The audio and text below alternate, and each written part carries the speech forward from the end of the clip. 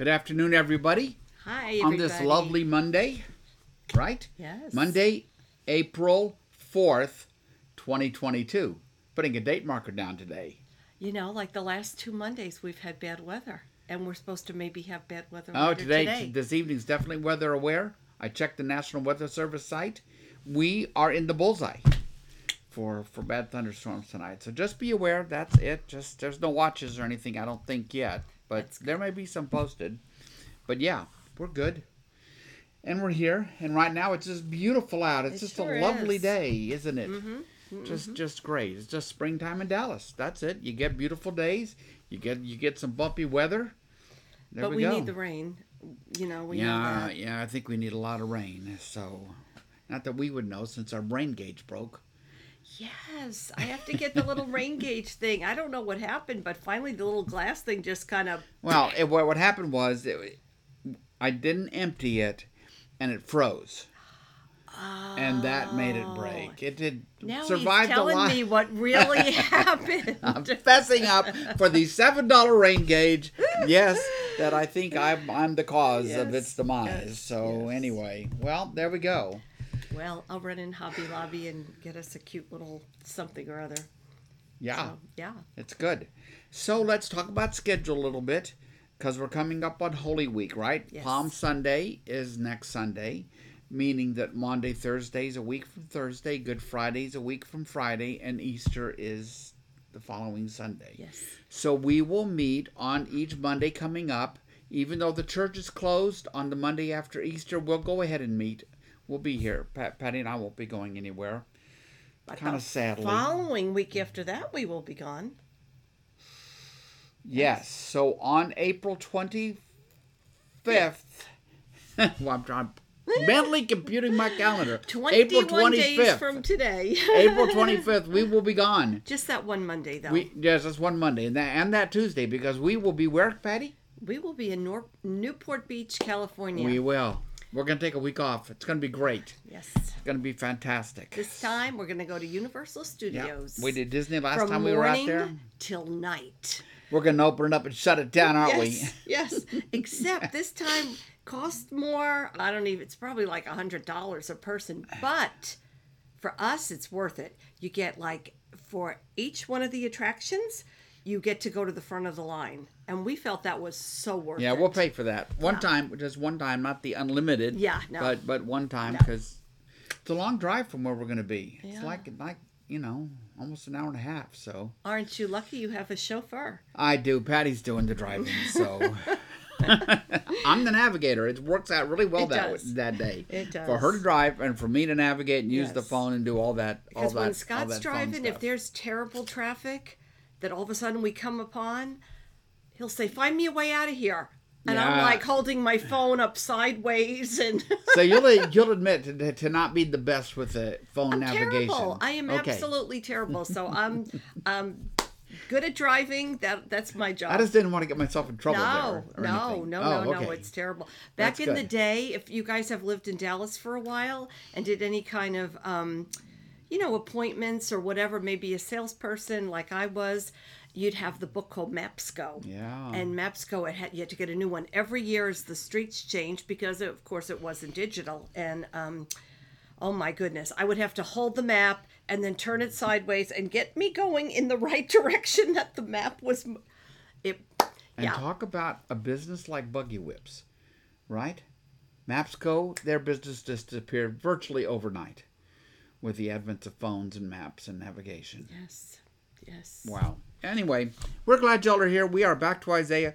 We're kind of bantering a little extra time right now. I don't know why, but we're ready to go now. This Isaiah stuff is yes. We have to warn you. We have to warn you. The next 2 weeks are not going to be the most exciting, but keeping true to what Scott says, he's going to skip some stuff.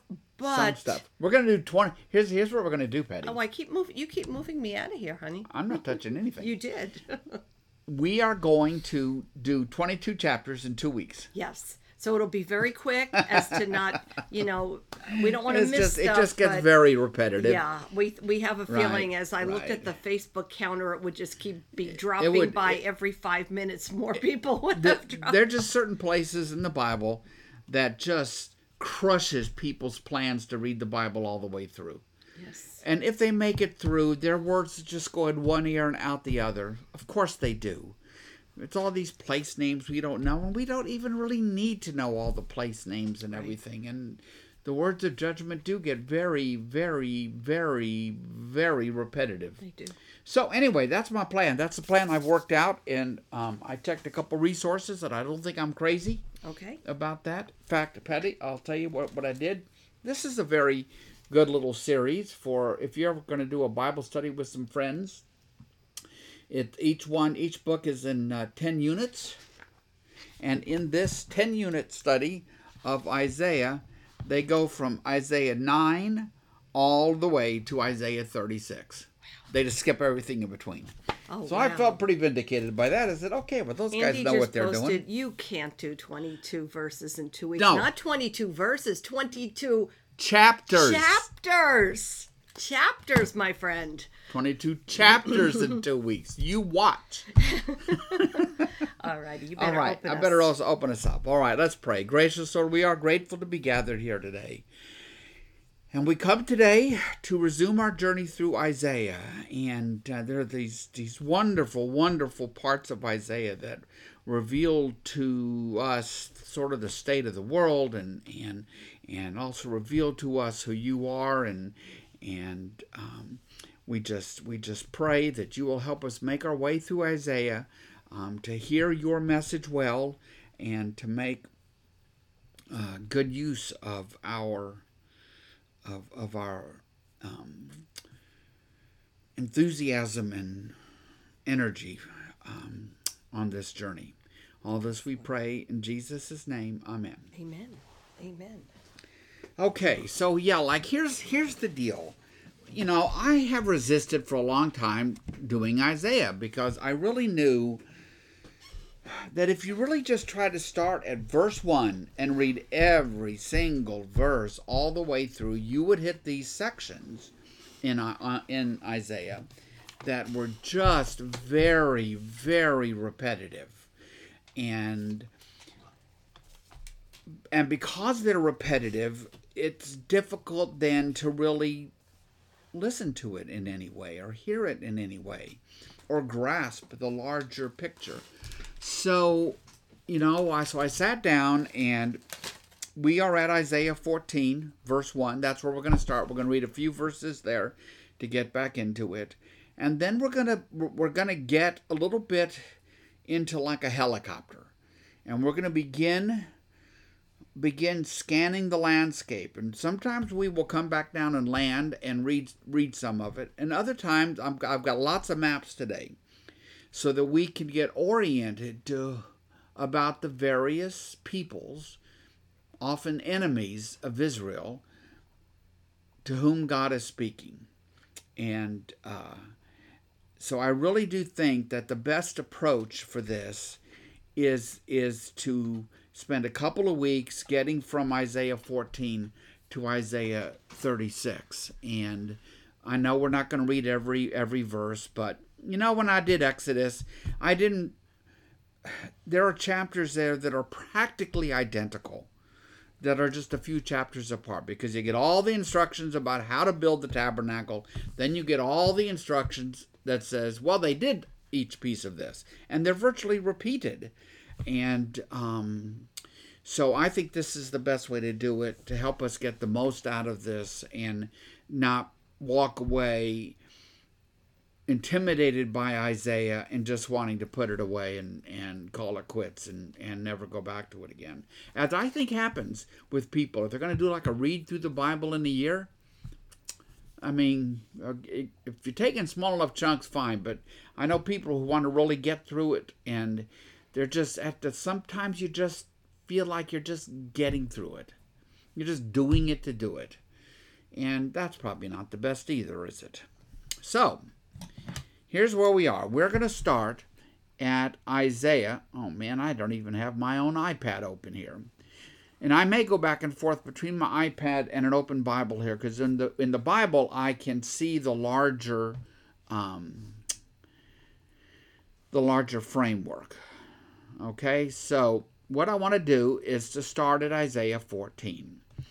Because where we have been in the closing time of last week is that Isaiah's prophetic proclamations, these are God's words that Isaiah is bringing, many of them being words of judgment because of the pervading nature of sin, right? Sin is pervasive. You see, what is the fundamental problem in Ukraine? It is the fact that Putin and so many of his fellow Russians have embraced sin. They've embraced darkness.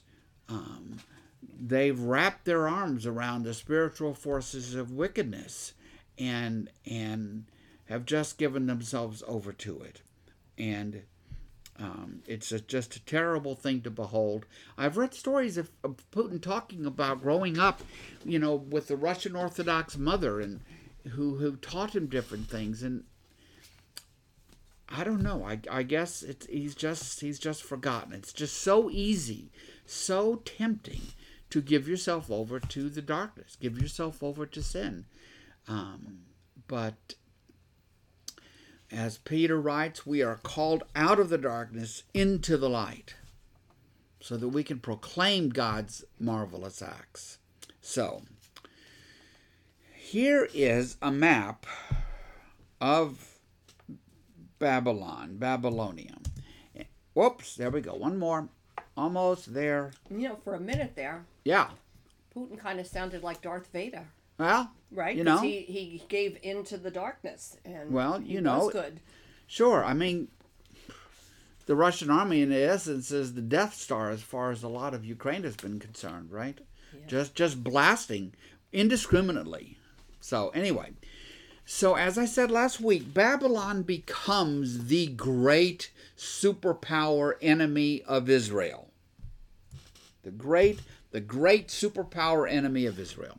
And it will come after Isaiah's time, but it is not surprising as the scroll of Isaiah is pulled together, that the prophecies against Babylon are given like they're right up there with the prophecies against Assyria, which is the great superpower in Isaiah's time. Babylon's time will come another century and a half later or so, but Babylon holds this place in the Jewish imagination of the great superpower enemy of Israel. And as Patty brought out last week, that is why in the book of Revelation, Rome is cast as the whore of Babylon.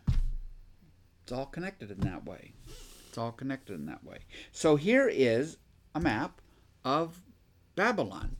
So let me just explain a couple geographic things.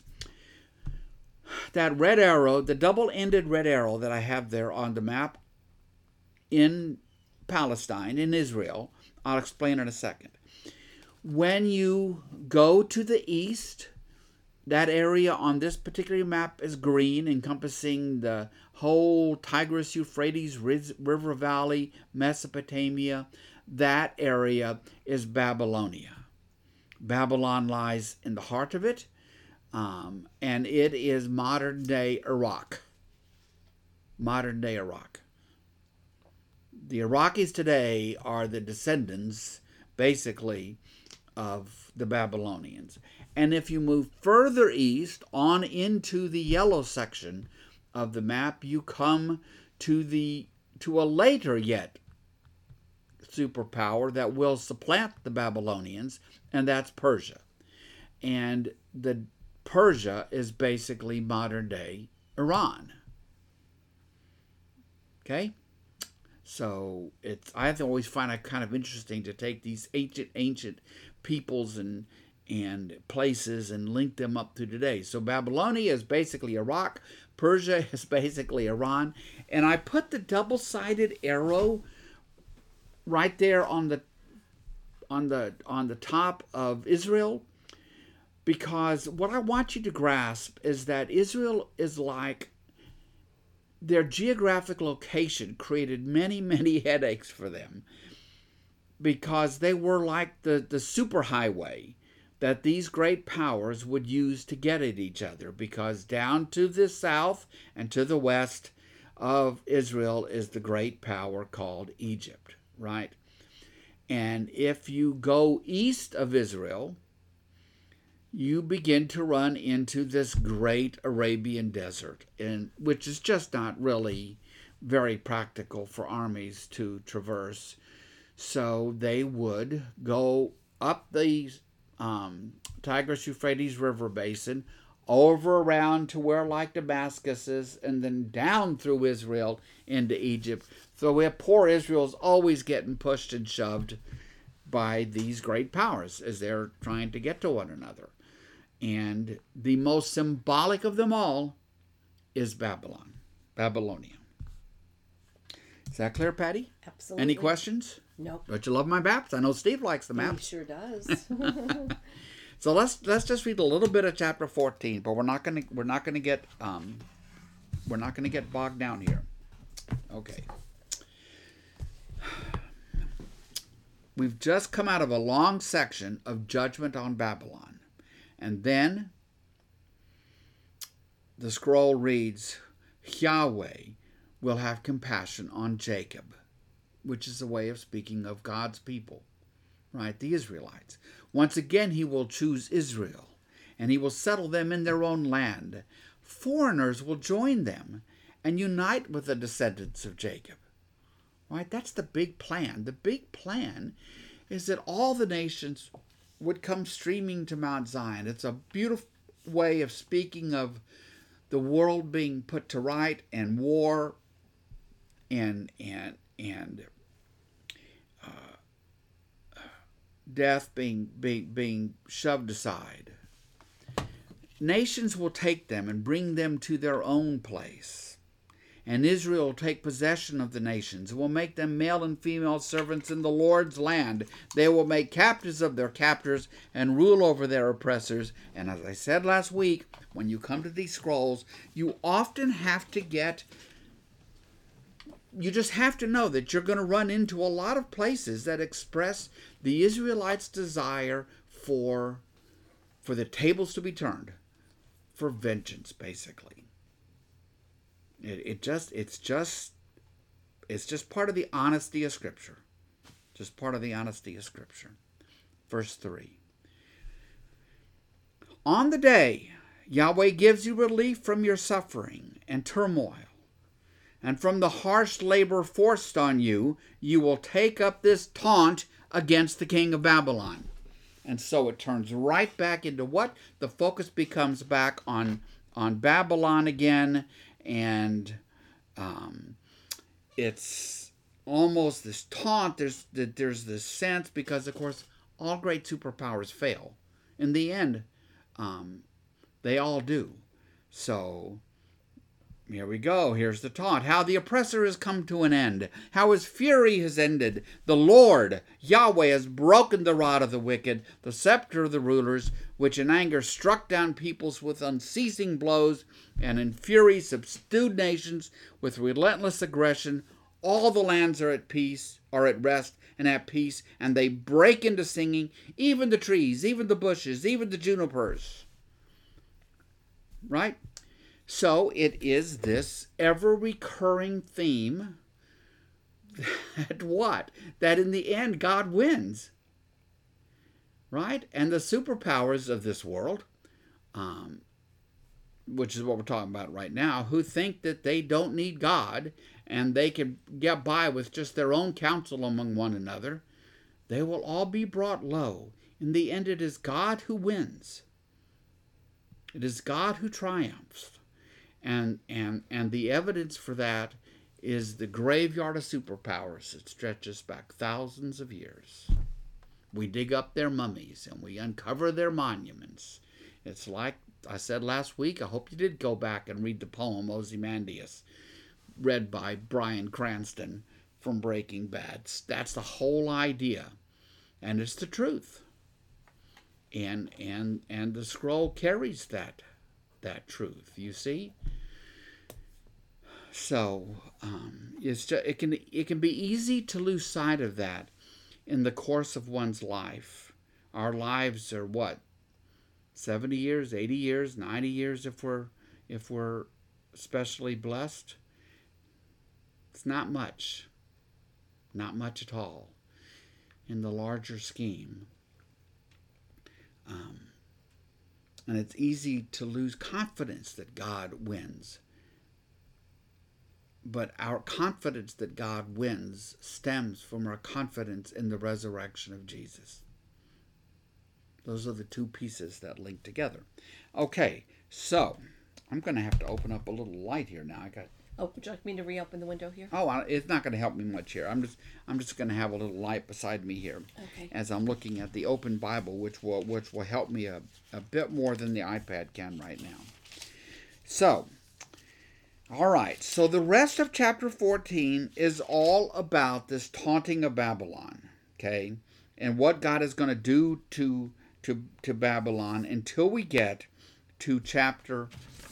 I had to make lots of cheat sheets for today, let me tell you, until we get to verse 28 in chapter 14. And now things change. So why don't you go there? Verse 28 in chapter 14. This prophecy came in the year King Ahaz died. Doesn't matter what year it is. Do not rejoice, all you Philistines, that the rod that struck you was broken.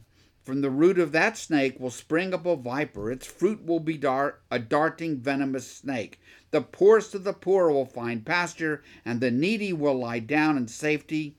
But your root God, will destroy by famine. I will slay your survivors. It's a word of judgment on the Philistines. So who are the Philistines? You know, that's a name we need to know, because they are pretty major characters. And particularly back in the book of Judges and in the book of Kings and stuff, in the time of David and Samson, and Goliath was a Philistine. Yeah. So, you know what I did? I brought a map. Yay! Okay. Next map up, please. So, look at the arrow on the left of your screen, the big long arrow that is pointing to the area called Philistia, which tells you what? That they are a coastal people, and that they are actually living in the lands that God gave to the Israelites. And it's believed that the Philistines were a seafaring people who came down from the Greek islands, from the Aegean Sea, somewhere up there, and settled on the coast in, the 13th, 12th century BC, and they were a constant thorn in the side to the Israelites because they're like thrust right there together. I mean, from the coastline to Jerusalem is only like, how long a drive is it, Patty, today? An hour? Something like that. Yeah. I mean, Israel's a very narrow place. So they're all thrust into a very small piece of land. And the Philistines had quite the history with the Israelites. So it isn't surprising that in the scroll of Isaiah, you find a passage, not a long one, kind of a short one compared to some other people, that is a word of judgment against the Philistines. And then if you go down, look down your Bible to chapter 15, verse 1, you find now we're going to come to a prophecy against Moab. And I have Moab on the same map. They are on the eastern side of the Dead Sea. And another piece of advice, don't imagine that it all looks as dead as it does now. Now it looks dead. Probably didn't look so dead, a few thousand years ago. But the Moabites were a people that from time to time were one of the enemies of Israel. Notice that they are east of the Dead Sea, which means that they are not occupying any land that God gave to the Israelites. But, nonetheless, They were enemies from time to time. Now, who is the most, Patty, who is the most, can I ask you a test, a quiz? Yes. Who's the most famous Moabite that you can think of? Oh gosh, I know it's from You know. it's from Ruth and Naomi. Yeah. Yeah. Yeah, when Naomi flees because of famine, she and her family flee. They head to Moab on the other side of the Dead Sea, and she meets Naomi. She meets Ruth and she meets Orpah. And of course, Ruth goes back with Naomi to Israel. But Ruth is a Moabite. She's not an Israelite. And it's really, in the story of Ruth, it's terribly significant because she becomes the great-grandmother of King David. And you really begin to grasp then, if you haven't before, that this business of being among God's people is not a matter of DNA. You do not have to have had the blood of Abraham flowing in your veins, showing up on a DNA test or something like that. She says to Naomi, your God will be my God, your people will be my people. It was always, as far as God was concerned, a matter of faith, which is the story in Genesis 15, and you're reminded about it when you meet Ruth the Moabite. But nonetheless, Israel had Moabite, you would count amongst the enemies of Israel. So look at 15, first few verses. A prophecy against Moab. Ar in Moab, that's a place, don't care where it is ruined, destroyed in a night. Kir in Moab is ruined, destroyed in a night. Dibon goes up to its temple, to its place to weep. Moab wails over Nebo and Medeba. It's just this picture of a people who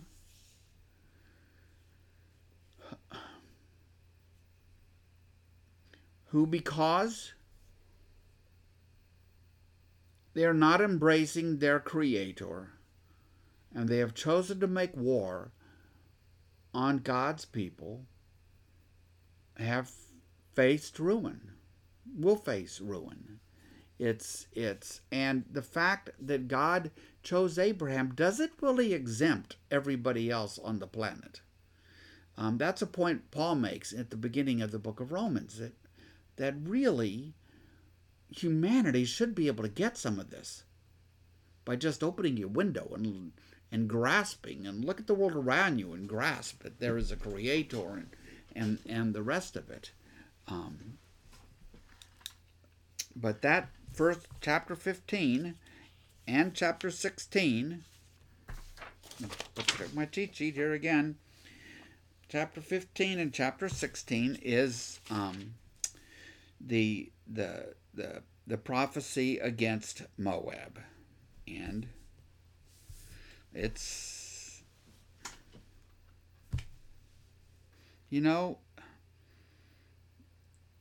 let's look at one poignant little piece of it just for a second. Look at verse 10 in chapter 16. These are God's words through Isaiah. Joy and gladness are taken away from the orchards. No one sings or shouts in the vineyards.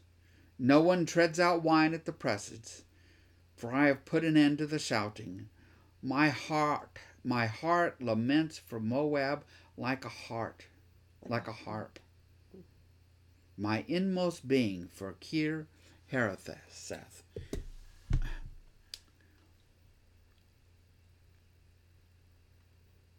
Even when the world falls into wickedness, God still weeps. God is grieved. In fact, friends, let's do this. Let's put a marker right there and go to Genesis 6 so I can show you something about God's heart. If I sneeze, I'm sorry. I try not to be too... If I bolt out of my chair, it's to sneeze in a part of the room where I won't scare the life out of you. Okay, Genesis Wow, Scott, all the way back to Genesis 6. This is the bridge leading to the bridge chapter leading to the story of Noah. Okay? So look at chapter 6, verse 5. And this is really a place to come back to sometimes, I think, maybe when you read the passages of judgment in Isaiah or elsewhere, and they can kind of seem overwhelming, it can make you wonder, well, what sort of God is this? So look at Genesis 6, verse 5. Yahweh, God's name is used here. Yahweh saw how great the wickedness of the human race had become on the earth, and that every inclination of the thoughts of the human heart was only evil all the time. Eugene Peterson puts it so well. He just says, evil, evil, evil, everywhere, from morning till night.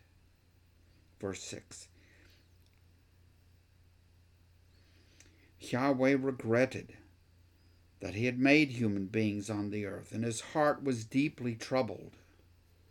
And I prefer the translation, I think it's a little closer, out of the NRSV, that it grieved God to his heart. This was not how things were supposed to be.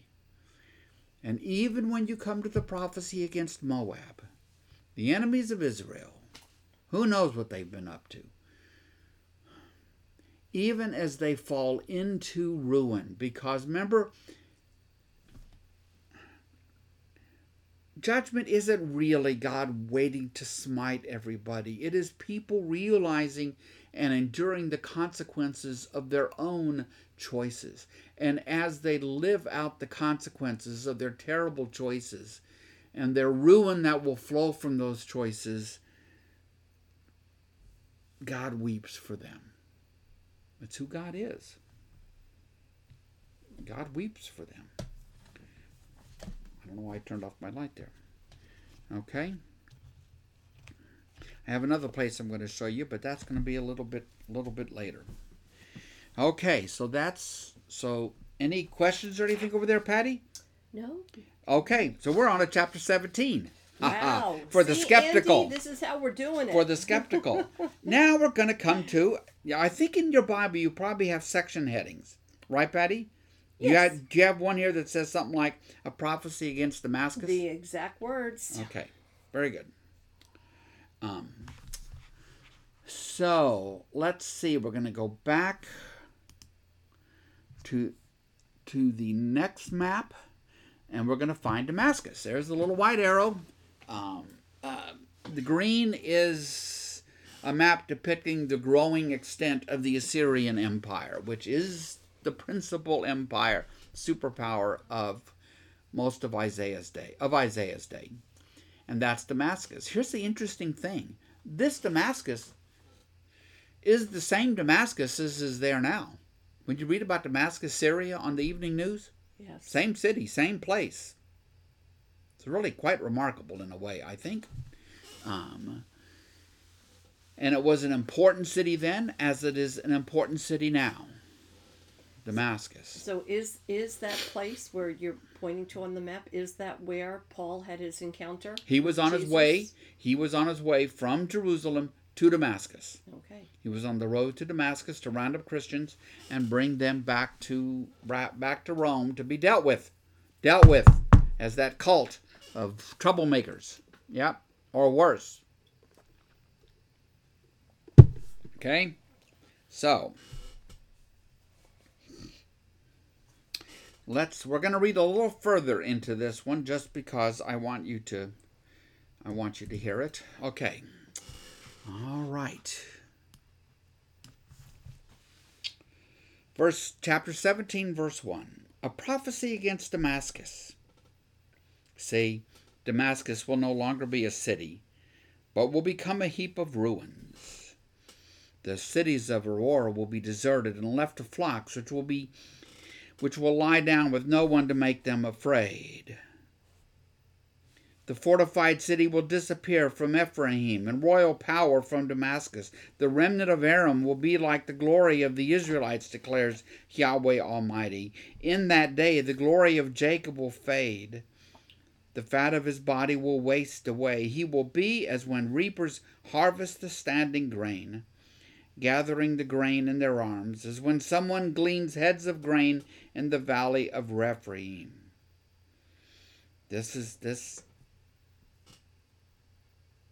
Israel's going to fall on very hard times. The 10 northern tribes are going to be swept away by the Assyrians. And Israel is going to be reduced to, I think, the very map I see that little orange thing there.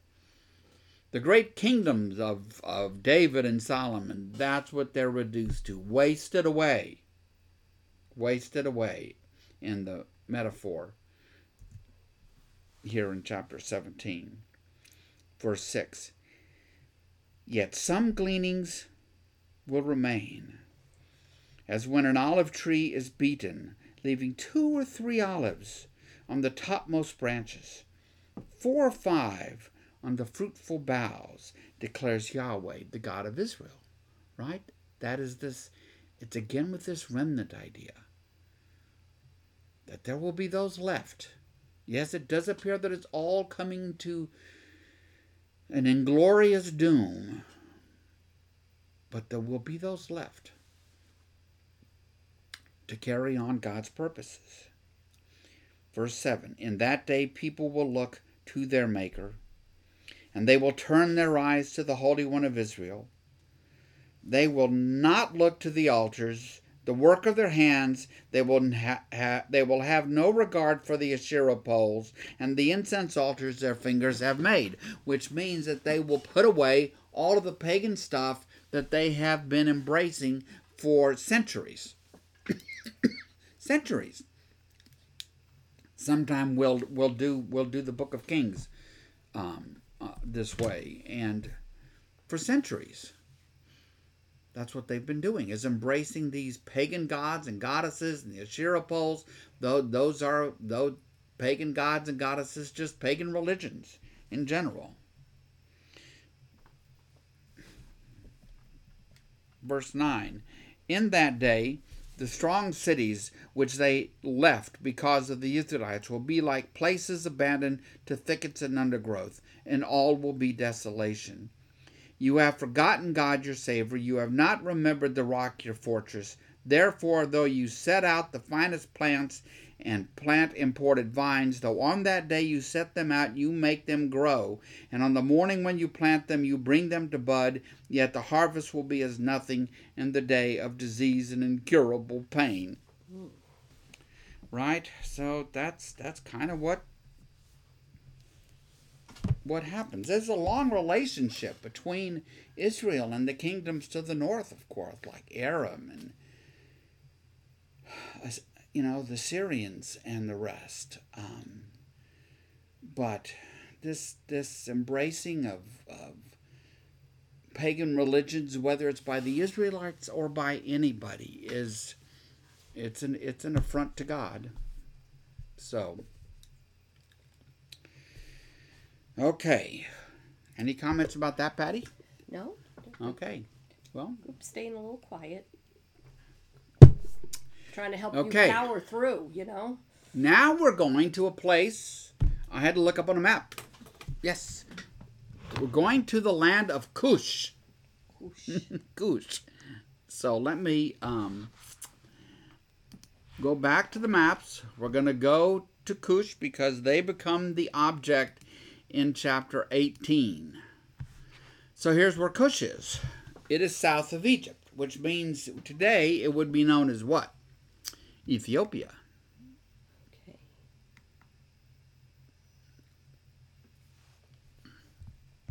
So I am at chapter 18, right?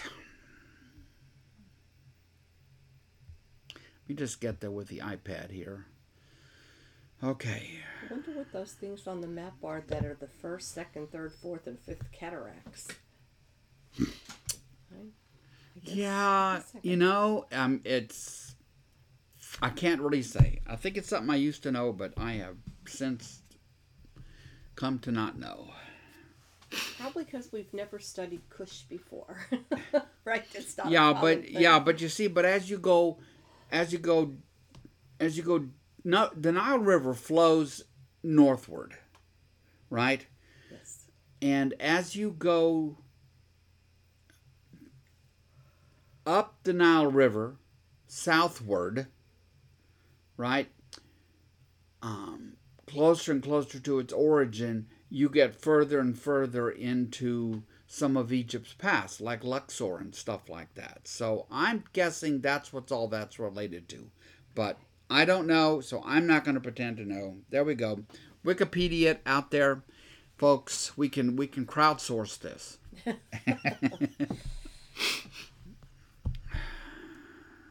Okay. 18 verse 1. Translation difficulties right off the bat. Woe to the land of whirring wings. Really? Whirring wings along the river of Cush may be a reference to locusts. Woe to the land of locusts along the rivers of Cush. Locusts, have you ever seen a locust? Ever seen a grasshopper so big it freaked you out? Yes. I have seen some in Florida. I would have sworn they could eat small children. We lived down there for a short while. They were big, big, big. Well, locusts are pretty good size. And of course, they swarm, and they were a terror for the ancient world because they could swarm in and consume all of a crop. And for these ancient people, it would be a year before they could plant again, right? And so locusts represented real famine, real starvation for these people. Woe to the land of whirring wings, probably locusts, along the rivers of Cush or Ethiopia, which sends envoys by sea in papyrus boats over the water because they have access to the Nile. Go swift messengers to a people tall and smooth-skinned, to a people feared far and wide, an aggressive nation of strange speech, whose land is divided by rivers. Look at verse 4. This is what Yahweh says to me. I will remain quiet and will look on from my dwelling place, like shimmering heat in the sunshine, like a cloud of dew in the heat of harvest. 4. Before the harvest, when the blossom is gone and the flower becomes a ripening grape, he will cut off the shoot with pruning knives and cut down and take away the spreading branches. They will all be left to the mountains of prey and to the wild animals. The birds will feed on them all summer, the wild animals all winter. And, honestly, I get the Egyptian thing, but I don't fully get the Cush thing. I need to read more about why Cush, why that far south would be given such a prophecy. And I'm just guessing it goes back to the heyday of the Egyptian Empire when the area of Cush was part of that empire, and so now they get sort of pulled into the prophecies that we're soon going to see against Egypt. But Just honestly, looked it up really quick, and the runes look quite amazing. It says that it was a powerful kingdom from the 8th to the 4th centuries BC, possibly the greatest ancient African civilization. It was known also as the land of the Black Pharaohs. Okay. It's African, but there's a lot of runes. lot of stuff. And Mona said her study Bible said, well, Cush is actually like modern Ethiopia is a little further south. So, which would lead you to think, okay, so the big deal with Cush is that it is,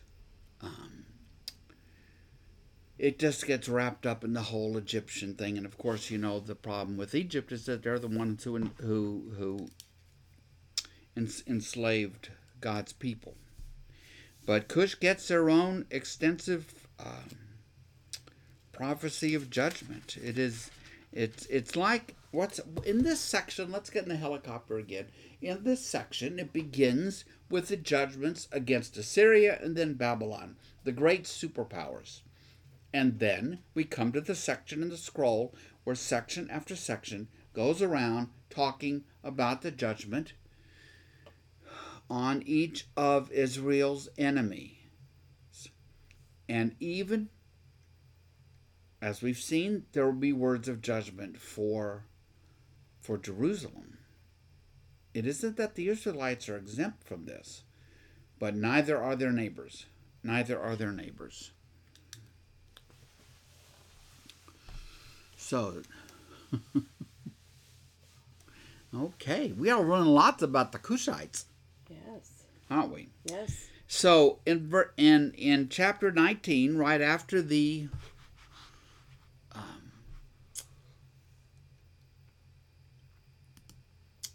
prophecy against Cush, we get the prophecy against Egypt, not surprisingly.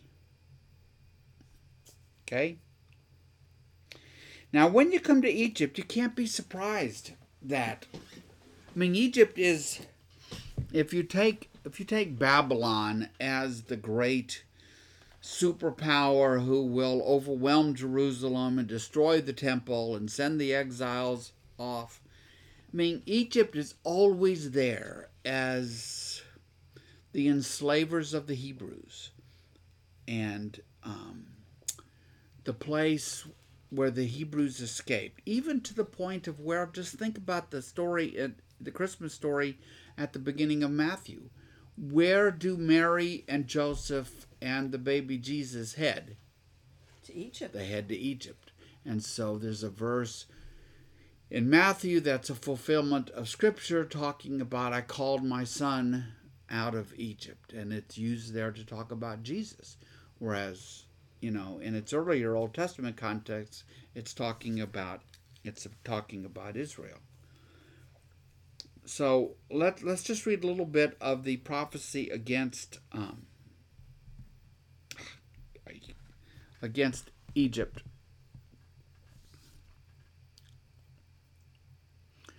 A prophecy against Egypt. See, the Lord rides on a swift cloud and is coming to Egypt. The idols of Egypt tremble before him, and the hearts of the Egyptians melt with fear. I will stir up Egyptian against Egyptian, brother will fight against brother, neighbor against neighbor, city against city, kingdom against kingdom. The Egyptians will lose heart, and I will bring their plans to nothing. They will consult the idols, they will consult the spirits of the dead, the mediums, the spiritists. I will hand them over to a cruel master, and a fierce king will rule over them, declares the Lord, Yahweh Sabaoth. The waters of the river will dry up, the riverbed will be parched and dry. And of course that's enormously significant because the Nile River is what made Egypt Egypt. It's what made Egypt the breadbasket of the Mediterranean, of the Roman Empire.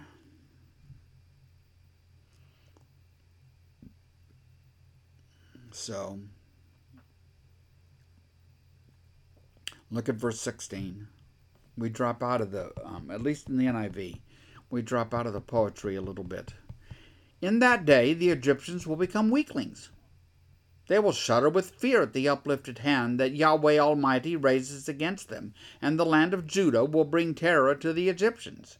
Everyone to whom Judah is mentioned will be terrified because of what Yahweh Almighty is planning against them. In that day, 5 cities in Egypt will speak the language of Canaan and swear allegiance to Yahweh Almighty. One of them will be called the City of the Sun. In that day there will be an altar to Yahweh in the heart of Egypt, and a monument to Yahweh at its border.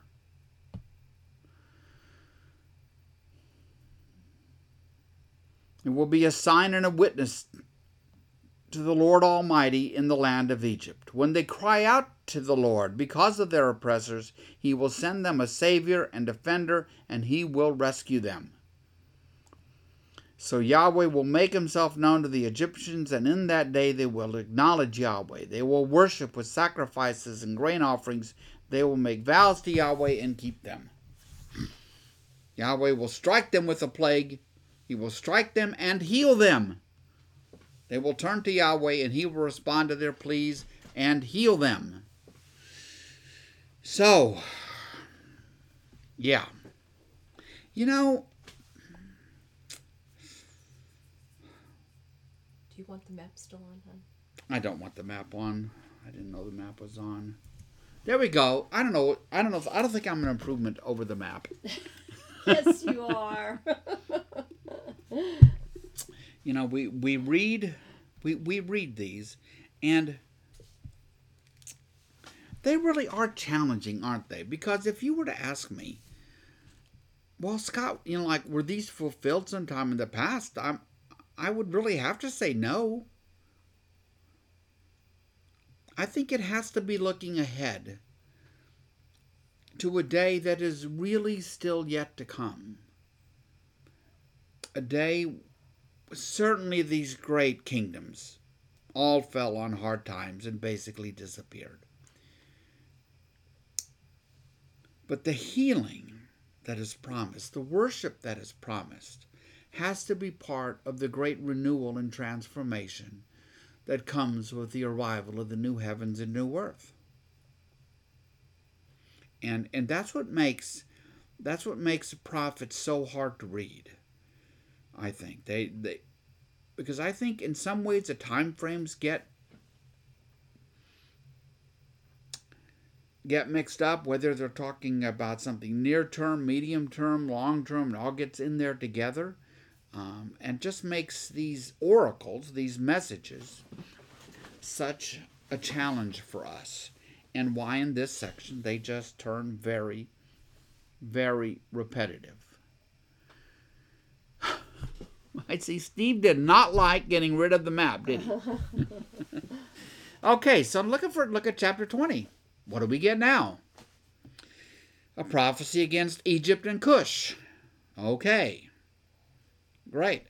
And who is going to be God's instrument in this prophecy against Egypt and Cush? The supreme commander sent by Sargon, king of Assyria. And so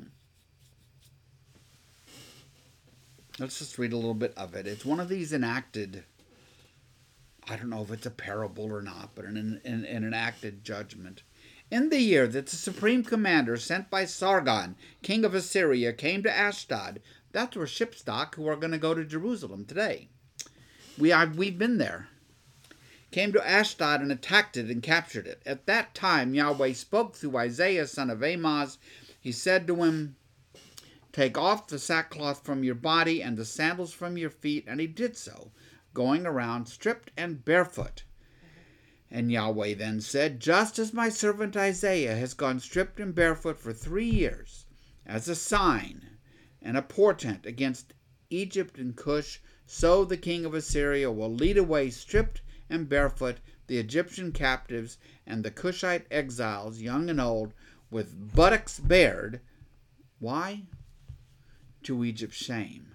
These are honor and shame cultures. They're all honor and shame cultures. Those who trusted in Cush and boasted in Egypt will be dismayed and put to shame. And the Assyrians are the instrument for that. I'm going to go to the maps again for a second. Here. Going back. Here. Okay. So you can see this map outlines the growing extent of the Assyrian Empire. And you can see how they're the darkest green, which is the biggest extent of the Assyrian Empire, is across from Israel into Egypt. So the Assyrians become God's instrument against Egypt. Remember, because for ancient people and for the Israelites, God is really the first cause of all things. The Bible is not interested in geopolitical machinations. God is interested in people turning to God and coming to God for assistance. Remember, so much of this began when the king of Israel tried to do a treaty and stuff with the Assyrians to protect the kingdom of Judah. And God said, well, why did you go to him? You should have come to me. And that general theme is one I think we probably need to heed more than we do. So, the prophecy against Egypt and Cush is very brief. It's very short. That chapter 20 is like 6 verses long, right? So now go to Isaiah 21. What do we have here? Who's in our focus here, Patty? Oh, I'm sorry, I haven't got there yet. Let's say I'll give everybody time to get there.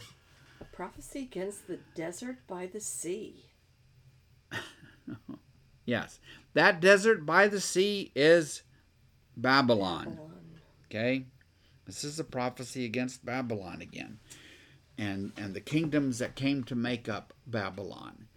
Again, because it was the great the sort of symbolic of the great superpowers.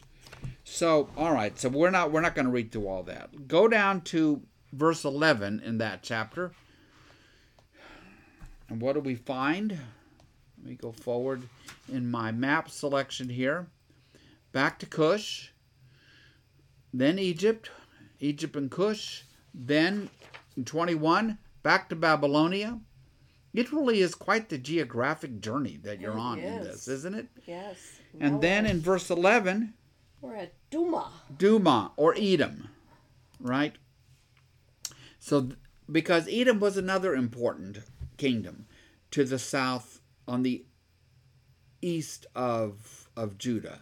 And they are the descendants of Esau, Jacob's brother, who had the nickname Edom because it meant red.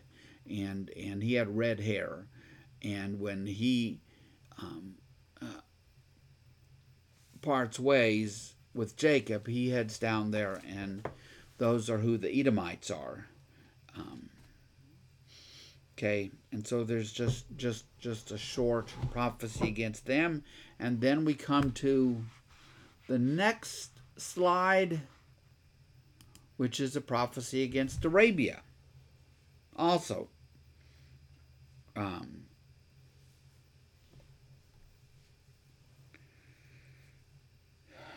look at the last verse of chapter 21. This is what Yahweh says to me. This is Isaiah. Within 1 year, as a servant bound by contract could count on it, all the splendor of Kedar will come to the end. The survivors of the archers, the warriors of Kedar will be few. Yahweh, the God of Israel, has spoken. So it's just this travelogue of prophecies and words of judgment, okay? And in chapter 22, where do we head? Going to Tyre. No. 22? Oh, I'm sorry. I went one too many. Yeah. Oh, Jerusalem. Jerusalem, wow. sure, of course, because God weeps at the pagan nations all around Israel who don't know God. Right? You can go back to Genesis 6 and see that. But Jerusalem doesn't.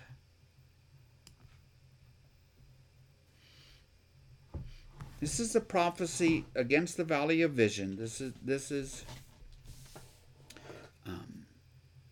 Jerusalem.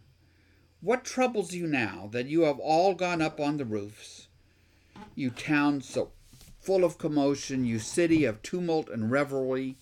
Your slain were not killed by the sword, nor did they die in battle. All your leaders have fled. They've been captured without even using the bow. All you who were caught were taken prisoner together, having fled while the enemy was still far away. So I said, turn away from me.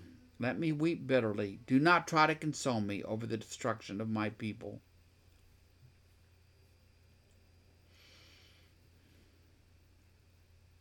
Wow.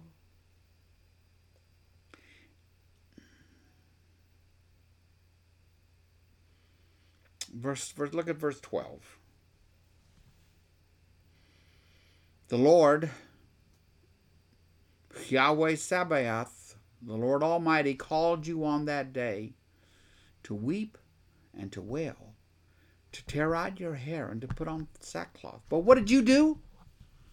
There's joy, there's revelry, there's party, you're slaughtering cattle, killing the sheep, having a barbecue, eating meat, drinking wine. Let us eat and drink, you say, for tomorrow we will die. Is that really God's way? No. And then in verse 14, the Lord Almighty has revealed this in my hearing, Isaiah's hearing. Till your dying day, this sin will not be atoned for, says the Lord Almighty. Even Israel sits under judgment. They should have known. I mean, you can make excuses for the enemies. They don't know God's law, but the Israelites do know God's law. They know how they're supposed to live. They're supposed to worship God and supposed to love God and love others. All of that stuff from Jesus comes out of the law of Moses. Jesus doesn't invent any of it. It comes out of the law of Moses. Love your neighbor, love the Lord, take care of the widows and orphans and all the rest of it. And they simply would not live that way. They insisted upon living the way that all their neighbors lived. So how could you be surprised that when the neighbors are rolling on into their own destruction, their own judgment, that Jerusalem would be spared? And that, my friends, is the key to understanding how the Israelites viewed what happened to them. When the northern kingdom is overrun, and 150 years later, when the southern kingdom is overrun completely and the city falls and the captives are marched to Babylon and the temple is destroyed, how do they view that? They view that as a consequence of their own sin. They are in essence going to jail. When they go to Babylon, they're going to jail. And they're going to jail as punishment for their sins. There's a great story in the book of Kings about this is really the last good king of the kingdom of Judah, King Josiah. And during his time, they're working in the temple and they find the book of the law of Moses, which means first that they had lost it. You can't find something unless you don't have it. They had lost it, right? And they're not even sure that it is the book of the law. So they have to call a prophet over. They don't go to Jeremiah. They go to a woman, a prophetess named Huldah, who says, yes, this is the real deal. And the king, who's very young at the time, tears his clothes because he realizes how far they have gone from being faithful to God, from living as God taught them to live. The giving of the law of Moses is a blessing because God is God. God is everybody's God. There is no other God. And this God told the Israelites how to live with God upstairs in the house, so to speak. And so here, are we surprised that Jerusalem gets their own words of condemnation? No. We should not be. We should not be. Why don't you I want to take a moment again to talk about God's heart, because it's so easy to lose sight of that in these passages. I'm going to give you a challenge maybe. Find the book of Hosea. Hosea. Chapter 2. Verse... Scott, then that last thing on Isaiah is that let us eat and drink, and be merry. Is that where we get that saying from? I think it might be. Caught my eye. I don't know if it's the only place in Scripture, but that's a good question. It's amazing. There's certain websites that will bring out all the places in the Bible that are just part of our culture and language and the expressions we use. Between the Bible and the Shakespeare, you find most of them. So turn to Isaiah chapter 2.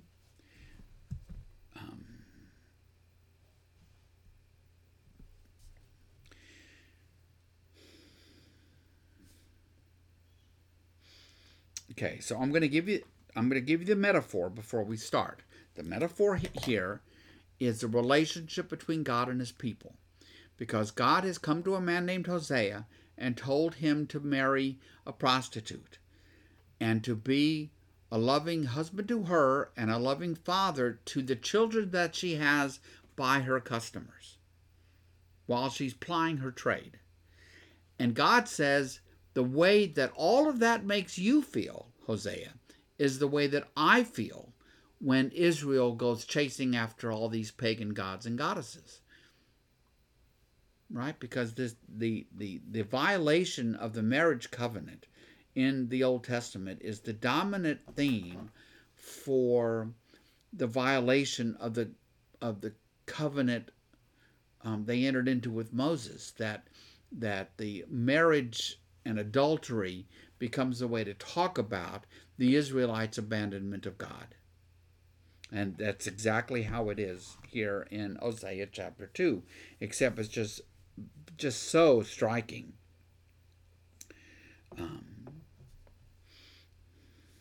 So I'm gonna look at the last lines of verse 4, where it begins, she said. So in the metaphor, this is Israel. I will go after my lovers, who give me my food and my water, my wool and my linen, my olive oil and my drink. And then God says, therefore I will block her path with thorn bushes. I will wall her in so that she cannot find her way. She will chase after her lovers, but not catch them. She will look for them, but not find them. And she will say, I will go back to my husband as at first, for then I was better off than now. She has not acknowledged that I was the one who gave her the grain, the new wine and oil, who lavished on her the silver and gold, which they used for what? Baal. For the worship of Baal. That's the Canaanite god. How many times do we do that? We fail to give God credit for things.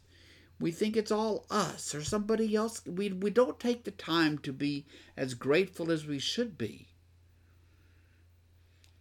for the blessings that we have and acknowledge that in the beginning, right, it all comes from God. Our very lives come from God, right? So verse 9. And you can hear it accelerating. It's like these words of judgment in Isaiah. Therefore I will take away my grain when it ripens, and my new wine when it is ready. I will take back my wool. I'll take back my linen intended to cover her naked body. So now I will expose her lewdness before the eyes of her lovers. No one will take her out of my hands. I will stop all her celebrations, her yearly festivals, her new moons, her Sabbath days, all her appointed festivals. It's clear now, this is Israel, Israel, Israel. I will ruin her vines and her fig trees, which she said were her pay from her lovers, these pagan gods and goddesses that Israel would give credit for when they had good harvests. I will make them a thicket, and wild animals will devour them. I will punish her for the days she burned incense to the Baals, these pagan gods. She decked herself with rings and jewelry and went after her lovers. But she forgot me, declares the Lord. Therefore, and you think you're about to get the skies falling in. Therefore, I am now going to allure her. I will lead her into the wilderness. I will speak tenderly to her. I'm going to give her back her vineyards. I will make the valley of hopelessness a door of hope. There she will respond as in the days of her youth, as in the days that she came up out of Egypt. In that day, declares Yahweh, you will call me my husband. You will no longer call me my master. I will remove the names of the Baals from her lips. No longer will their names be invoked. In that day I will make a covenant for them with the beasts of the field, the birds in the skies, the creatures that move along the ground. Bow and sword and battle I will abolish from the land, so that all may lie down in safety. This is God speaking to the Israelites. I will betroth you to me forever. I will betroth you in righteousness and justice, in love and compassion. I will betroth you in faithfulness, and you will acknowledge Yahweh. There you go. I don't even have to read on.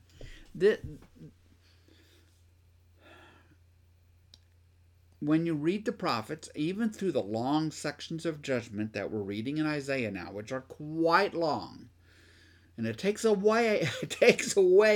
When we come together next week, we'll be into some sections of praise and hope. But there's a lot of it in Isaiah. But it still functions like it does in this much shorter section of Hosea. Yes, we do live with the consequences of our actions. But it's not the end of the story. Because God is a God of compassion and faithfulness and kindness and mercy and grace. That's where you always have to end it. Just like right here in Hosea. That's why I love this chapter 2 in Hosea so much. It does it so well. So, okay. With that, I think we're kind of done for today. Yes, it's about that time. Maybelle said she enjoyed this teaching so much. Well, okay, Maybelle. Next, good. I'm glad, because we are tackling some tough portions. So next time we're gonna go, I think, from Isaiah 23. We'll make our way all the way through Isaiah 35. Wow. Yes, because it gets very. I mean, maybe we'll get bogged down, but I don't think so. We'll see. There's some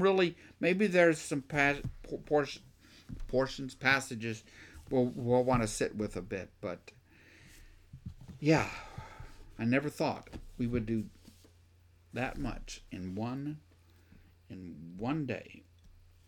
Here we go. And neither did you, Patty. I didn't. And neither did Andy. Hope you're still there, Andy. I did see online Sharon and Bob Kerr were on, and we prayed for them yesterday in our Sunday class, but for those of you who weren't there, or I just want to add this again, we love Sharon and Bob, and just in this past week, Sharon did find out she has a cancerous tumor on her kidney that is going to have to be removed, and she doesn't have the date of surgery yet, but it's going to be very soon. So if you would just please keep Sharon in prayer, and Bob. I know he'll be a wonderful caregiver, and just for the wisdom and skill for her doctors, and a complete and full healing from this for Miss Sharon. Very much. So if you would just close in prayer with me. Heavenly Father, we do thank you, Lord, so much for providing scripture for us. We thank you, God, to have the time to just be able to go over some of these hard parts of Scripture. Sometimes they seem a little monotonous, Lord, but it is good for us to just be reminded of, just be reminded of God, what God wants from us. And certainly that God is a generous and wonderful God, but also He is a selfish God. He says that to us over and over, that He wants no other gods before Him. And we can see that, Lord, just by reading these chapters in Isaiah. He says nothing truly but condemnation for those that do, and even His beloved Israel, when He is very disappointed in His people. So we pray, Lord, that you would just be with this group as we get through another week here. We pray, God, that you would hold us close. We pray, God, for good health. We pray, God, that you would help keep us safe. We pray for your wisdom and your discernment.